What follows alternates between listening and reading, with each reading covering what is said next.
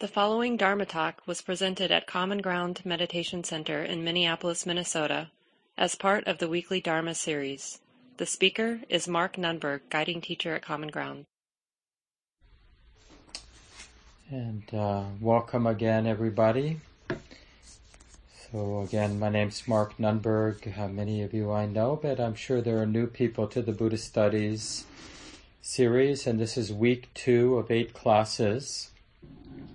We're studying the Buddha's teachings on the Four Noble Truths, one of the central maps. And as a map, it's not the thing itself, right? There's nothing sacred about the Four Noble Truths.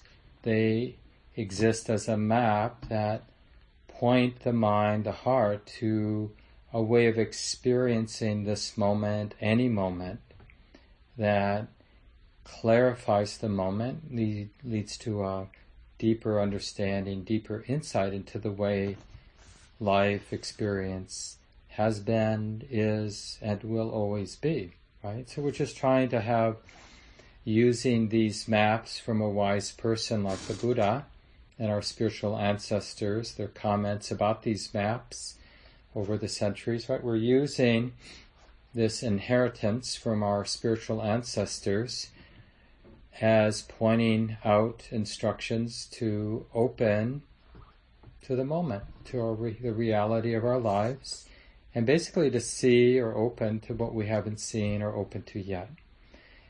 And the promise is from our teachers that this Buddha knowing Dhamma, right, these two refuges, leads to something profoundly healing, profoundly liberating, and a way of participating we call Sangha, this sort of enlightened, this awakened participation in all the ways that we engage life.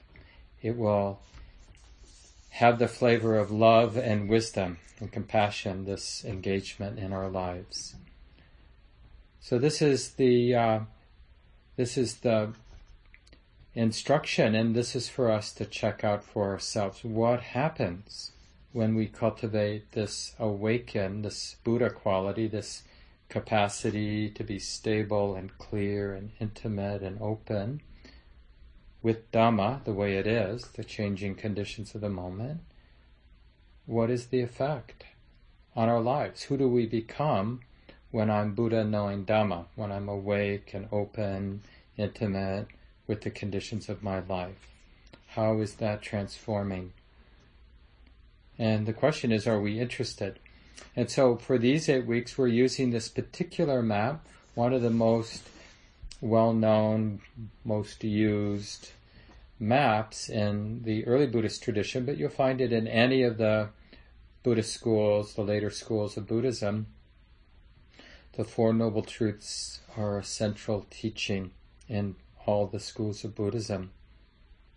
And they're talked about in different ways. The basic formulation is this very grounding, I think, and sobering pointing out from the Buddha, hey, there is suffering. Or we could say, you know what? It isn't easy being a human being. Have you noticed? It isn't easy.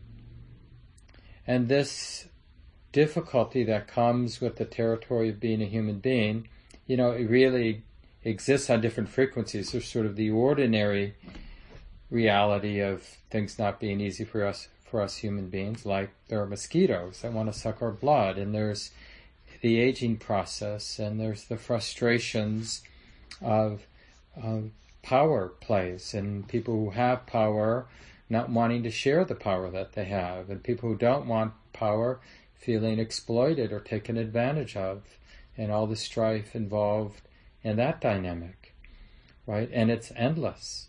So there's the ordinary mental and physical dukkha, stress, unpleasantness, but this dukkha exists in much more subtle ways, which I'll talk about tonight.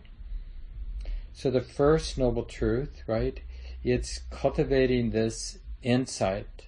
We're really using our life and we're aligning it, like we're using this map now, And I'm going to align it with the map which says, hey, there's dukkha here. And we see that when we are observing another person, and we see that when we're observing our own life. Oh, and we're not saying all of life is dukkha, all of life is stressful. We're just saying, you know what? There is stress in life. There is something limited and unreliable and uncertain and unsatisfactory about being a human being, right? This isn't so much of a stretch when we have a balanced and honest look. And then we'll get in the weeks ahead the second noble truth. There's this stress that we experience, the limitations, the unreliableness of life, the difficulty. Difficulty arises conditionally due to causes and conditions.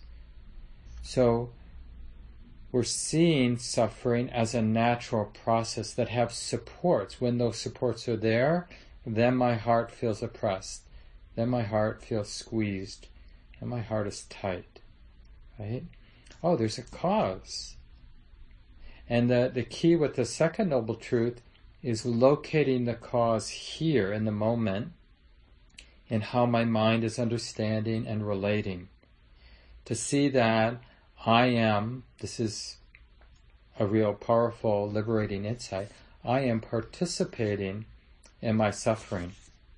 Doesn't mean that outside circumstances don't matter. If somebody is hurting us, it's not to say that what that person is saying, what that person is doing, isn't affecting me. Clearly, bad weather is disappointing. When somebody's being mean or oppressing us, that hurts. Those are simple truths, right? No one's denying that. But what we don't normally notice, unless we've been inspired to look, is the kind of meaning, the way my mind is relating, how I'm understanding my experience, deeply contributes to my experience of stress. So we're really looking at how the mind is participating in its own suffering. And that's the second noble truth. First is just being interested and having a more honest understanding of this truth of life. There is suffering. And with that honesty and that more stable, curious, open relationship with this truth of dukkha, we see, it's a conditioned process. And part of the supporting conditions when any human heart is experiencing suffering is the understanding, the way of relating, what that mind itself is doing, how it's relating. That is a contributing, supporting factor in the arising of stress, of difficulty, of suffering. There is a cause. And then the third noble truth is, when that cause is removed, there is the experience of no suffering.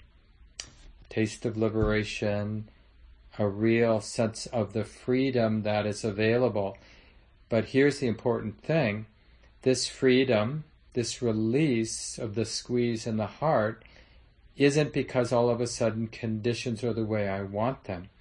This third noble truth is really pointing to a freedom that arises when the thorn, as it is described in one of the suttas, one of the discourses of the Buddha, is removed from the heart. This habit of grasping, of clinging, of attaching. Now, this is not something for us to believe in. These words, this map, it exists to support our curiosity, so we actually look. Because, I don't know about you, that, I'm regularly having moments where the heart feels squeezed, is tight, is burdened, is struggling all day long. There are little moments, sometimes bigger moments, when this feeling of being burdened arises for me. And now we can look, okay, am I willing to have an honest acceptance of the reality of dukkha. Oh, in this moment there is dukkha. It's like this. And as I have a more honest, a more relaxed, a more open relationship with this experience I'm calling dukkha, suffering, I see that it's a natural, conditional process. It depends on certain supporting causes. And some of those supporting causes are how my mind is relating. And as I am close and intimate with the dukkha, I'm not trying to make it go away. I'm just desiring to understand it, to see it as it is. We wake up to something. Oh, when there's this identification, this personalizing of desire, this clinging, and when we see this cause, then it supports the releasing of what that support was. We don't actually personally stop attachment or stop identification or stop grasping. We see grasping for what it is. Wisdom understands, this is grasping. This is the cause of the stress that is being experienced. It is that patient recognition, that patient correlation between the grasping, the clinging, the attachment, and the releasing that allows the grasping and the suffering that leads to the releasing. And we'll get to that in the next 2 weeks, the cause. And then the experience of release, and then the path. That's the fourth noble truth. So it's a little preview on where we're going. Now tonight, I mentioned briefly at the beginning, and I mentioned it last week, every other week we'll have small groups. So tonight Michelle, one of our leaders, is going to help me, or help you rather, organize yourself into small groups. Now this is optional, but it's strongly encouraged, whether you do it tonight, going to the Zoom meeting at 8:35 Central Time, or on your own in the next few days at home. Maybe you have a Dharma friend, another person who practices, where you can have this conversation. But really set up an opportunity to share and to hear someone else share, like how you've honestly located ordinary experiences of dukkha. And it isn't the difficult person at work that's dukkha. Dukkha is something you're experiencing in your heart. Now that arising of that feeling of stress in your heart might be correlated to the presence of this difficult person at work, but it isn't the difficult person at work I'm talking about. What you're going to share is, what is that experience of your heart being burdened, your heart being tight, squeezed, heavy, right, oppressed? What is that? And not like, it's bad, but like can you actually be curious? And so what I said for the homework for last week is, map out a few places where you regularly feel some of that burdensomeness, that stress in your heart, tightness, right? Constriction. And then resolve in some of these more regular places. Maybe it's traffic, maybe it's this difficult issue you have with your partner that just comes with a lot of that heaviness of heart. Doesn't matter what it is. But resolve then for several of these places where you see that experience of dukkha, resolve, this is my teacher. And I'm going to do my best to bring some real humility to this experience of dukkha.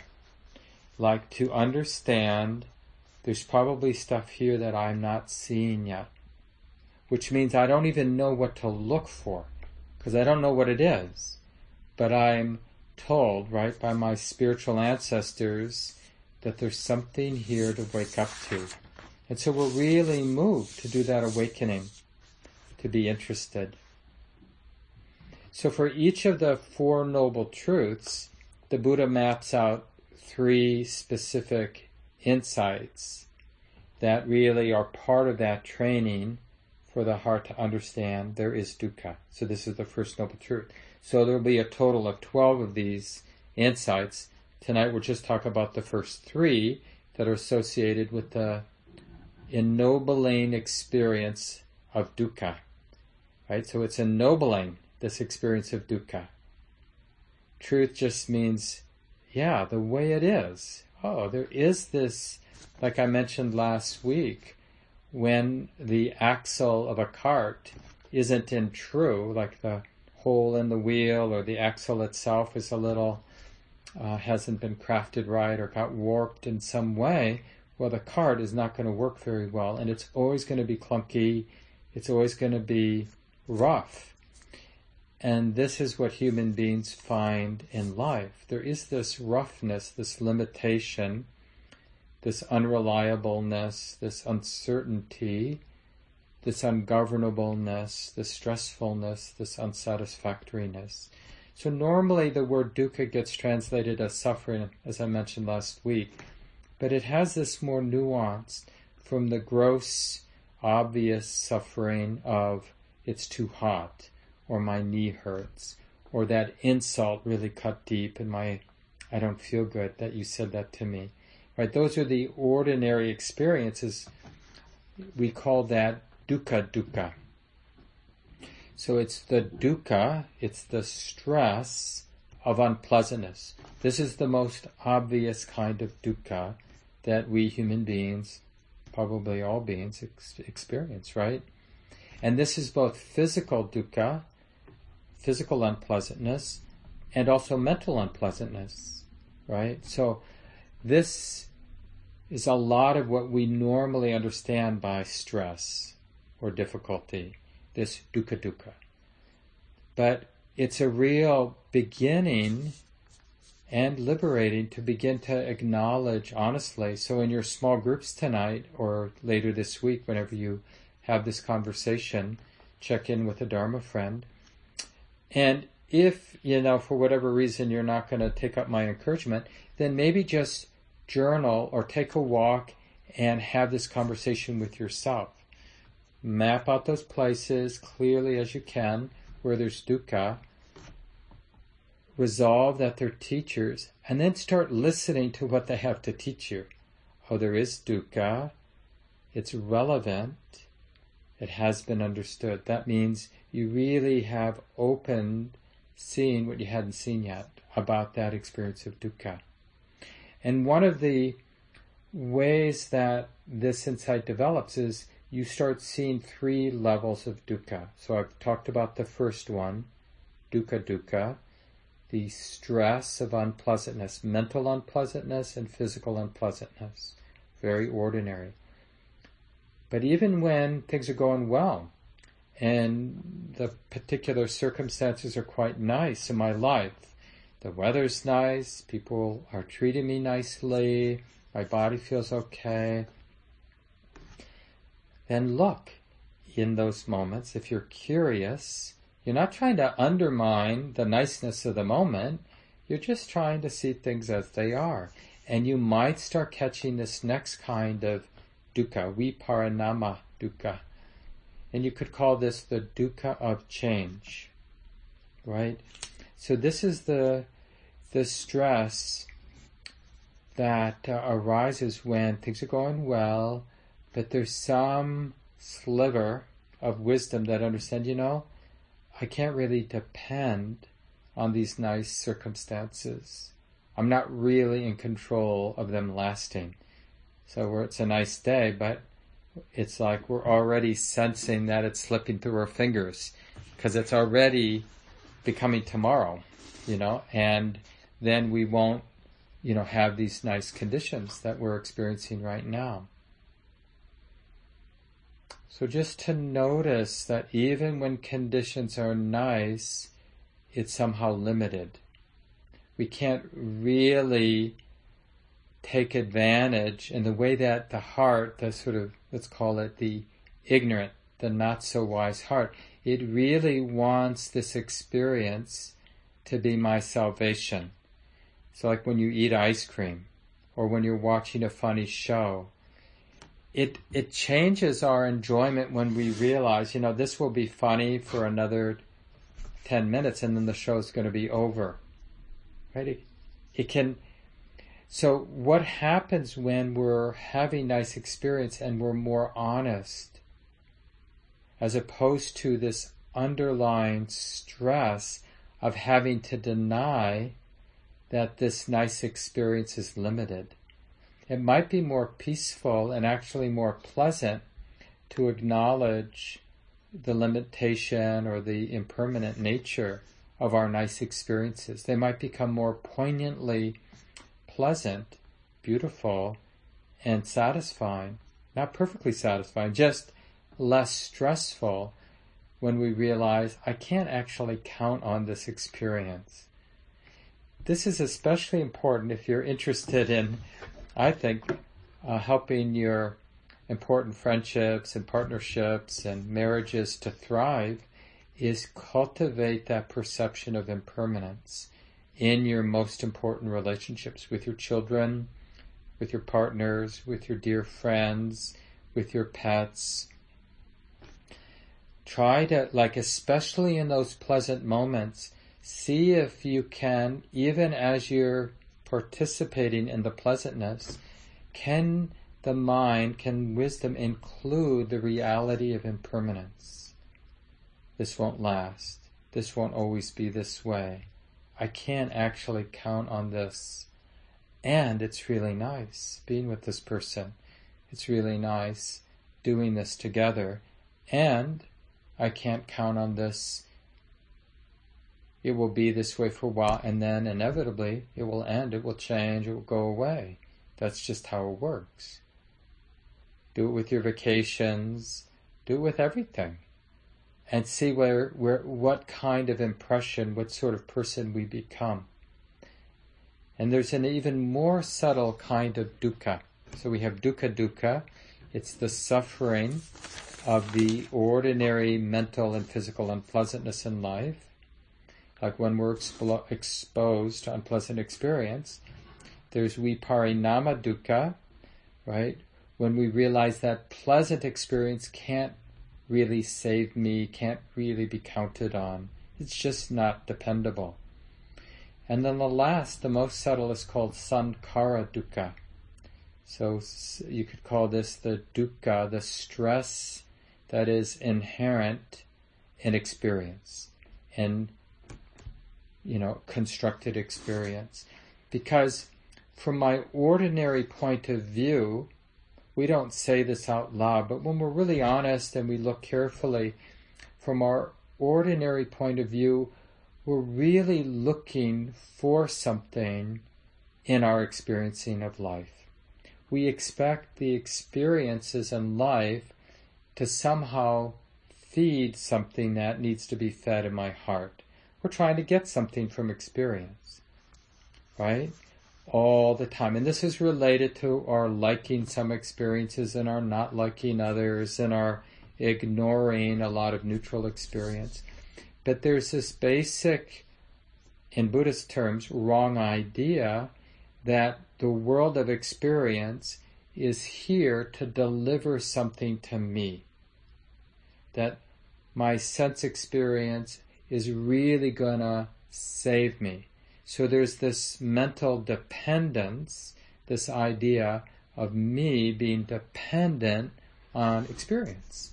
And I'd be screwed without it, right? And I'm dependent, like if it's the wrong experience, then I feel threatened by it. And if it's the right experience, I feel saved by it. So sankhara dukkha is pointing to this more subtle uneasiness, this subtle instability of being identified or understanding that experience, I'm dependent on it, right? And that is like someone described it as sitting in a chair that's old and ready to fall apart. It might be fine, but we can't really trust it to hold our weight. It's just a matter of time.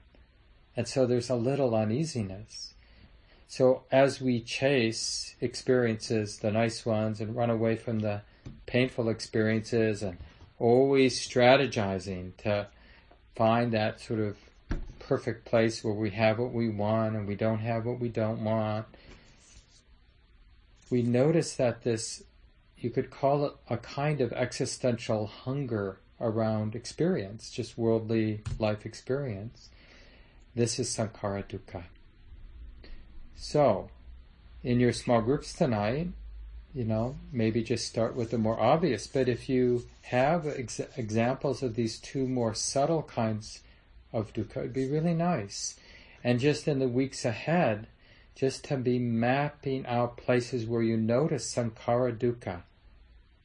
It's sort of like, even in meditation, when the mind is really calm, there's just something about having a mind and body, having this deep habit, this deep groove in our mind to look toward experience, almost like, this very deep habit humans have, that nature, woods, streams, the earth, is really here to serve my needs.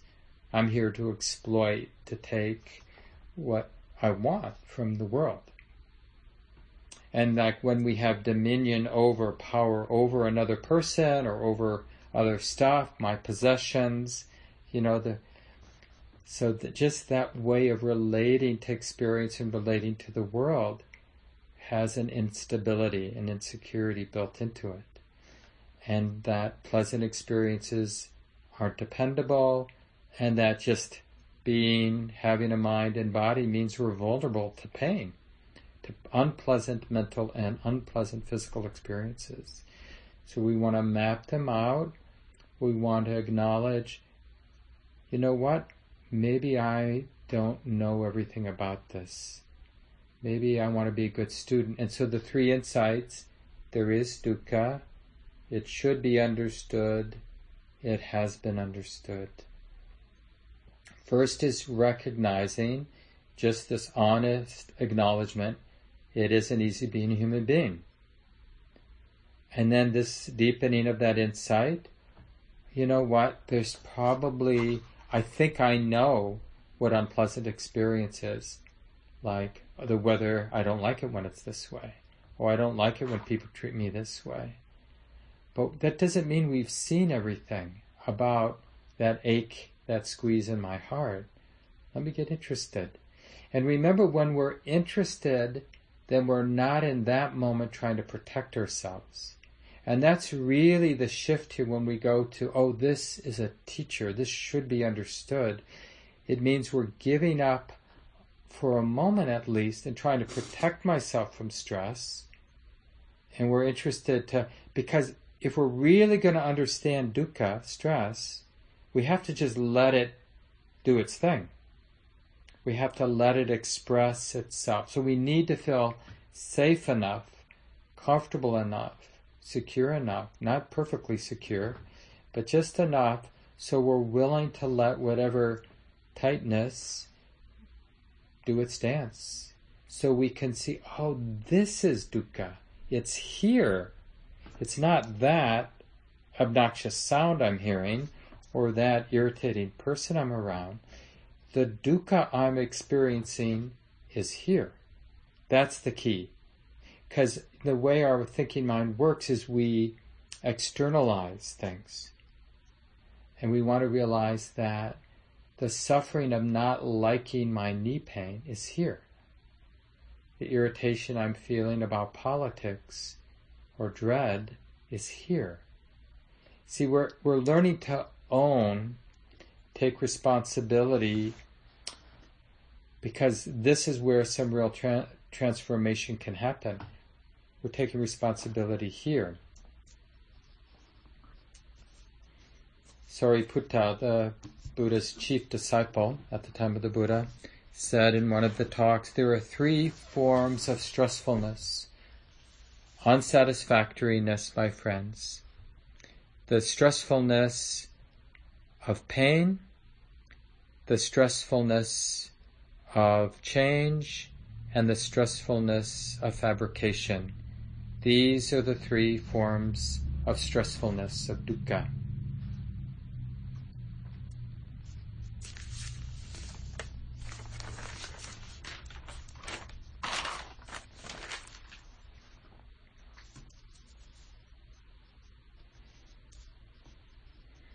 So part of this work with the First Noble Truth that really can help us go from there is dukkha, it should be understood, it has been understood.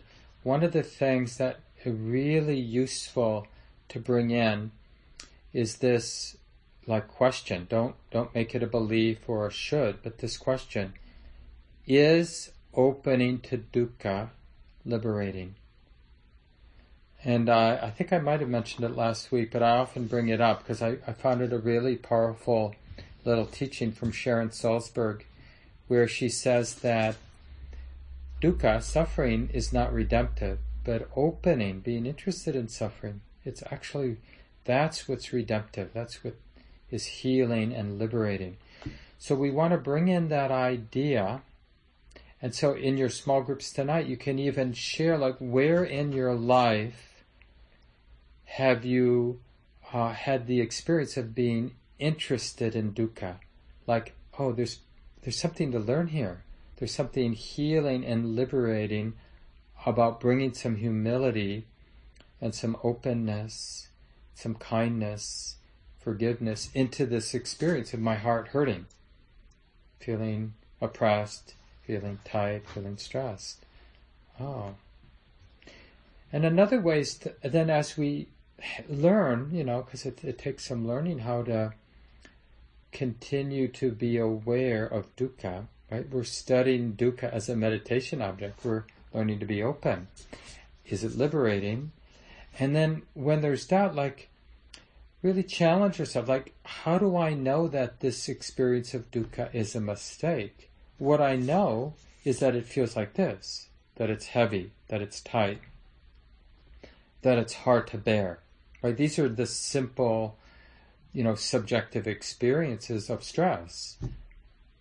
But that doesn't mean it's a mistake. We really want to change that from interpreting it in personal terms, just seeing it as a conditional or a natural process. Oh yeah, when there's this, there's this. When there are these causes, these supporting causes, there's this. When there aren't these supporting causes, there's not this squeeze in the heart.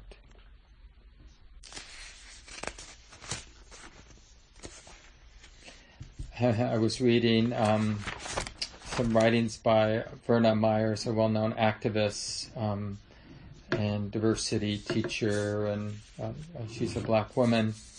And she was just talking about, the work of anti-racism, and just saying, you're not going to get comfortable before you're willing to get uncomfortable.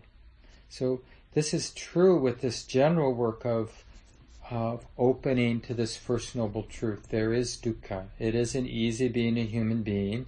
And then let's add this thing from Verna, and we're never going to get comfortable in the situation of being a human being unless we're willing to get interested in the experience of being uncomfortable. If instead I just always choose to run away from the discomfort in life, from the uneasiness, to hide, to project that I know more than I know, to pretend that I know why I'm uncomfortable, any kind of defensive maneuver is never going to lead to the end of discomfort. So what actually seems to lead to the end of discomfort is this willingness to get uncomfortable. And you see how useful this is everywhere in life. It's useful in our intimate relationships. We're never going to have a good friendship unless at least in moments we're willing to be uncomfortable, because the relationship has to be real.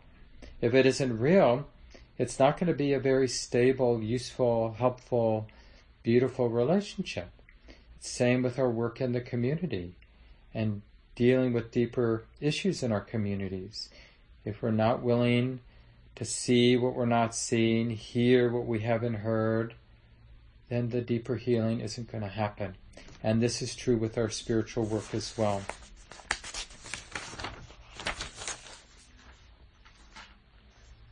So I'll leave it here. I think I've said enough to hopefully get you started. I appreciate Michelle for helping us organize these small groups. Here's what I wrote in the weekly email. Map out a few places in your life where dukkha arises, stress, mental entanglements, heaviness of heart, mental torments. Then skillfully make a resolve to perceive one or two of these difficult places as a teacher. Remember, the Buddha states that insight into the reality of dukkha is liberating. How can this be real for us in our lives?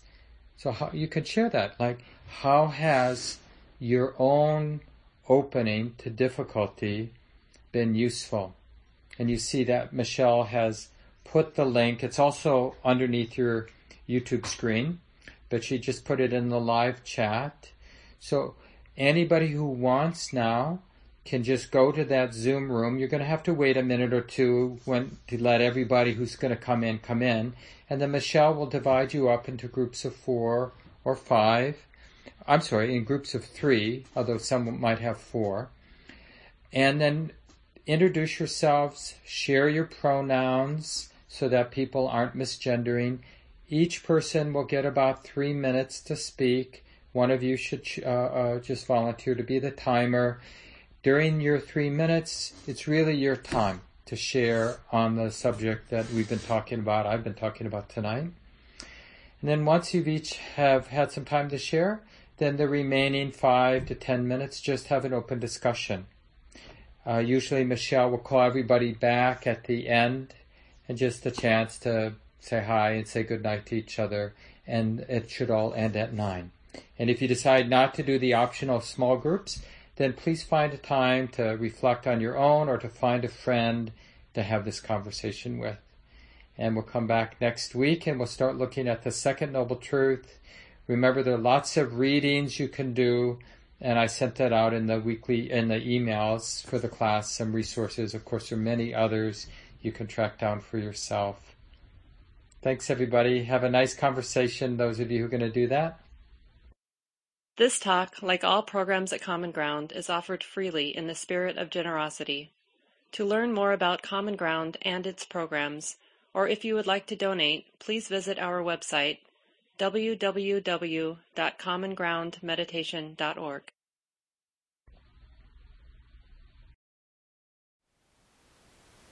Thank you for listening. To learn how you can support the teachers and Dharma Seed, please visit dharmaseed.org/donate.